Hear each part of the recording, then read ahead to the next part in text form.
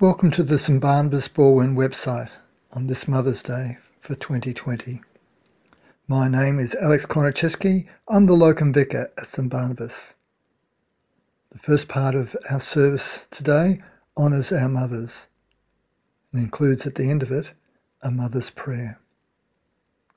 The founder of Mother's Day was a woman named Anna Jarvis.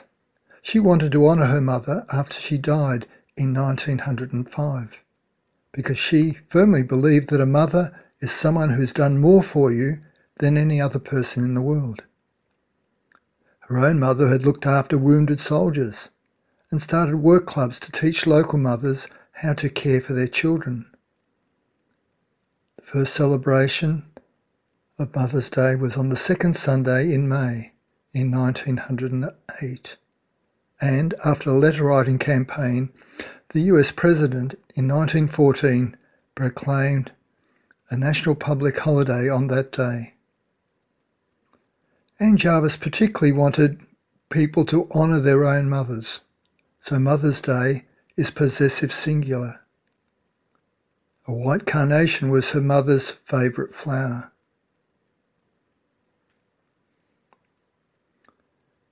Mother's Day was first celebrated in Australia in 1924 after a woman visiting a hospital regularly noticed aged, lonely, forgotten mothers, partly a result of losses during World War I.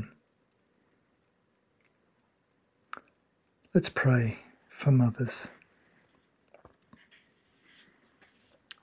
Heavenly Father, on this Mother's Day, we thank you for our mothers through whom our life began. We thank you for all mothers who have loved and laughed and laboured as they cared for their children. We thank you for all mothers who have wept in sorrow and joy for their children. Bless all mothers, especially today. Touch their hearts with your love. Give them your wisdom. Be their pillar of strength and source of hope. This we ask in Jesus' name. Amen.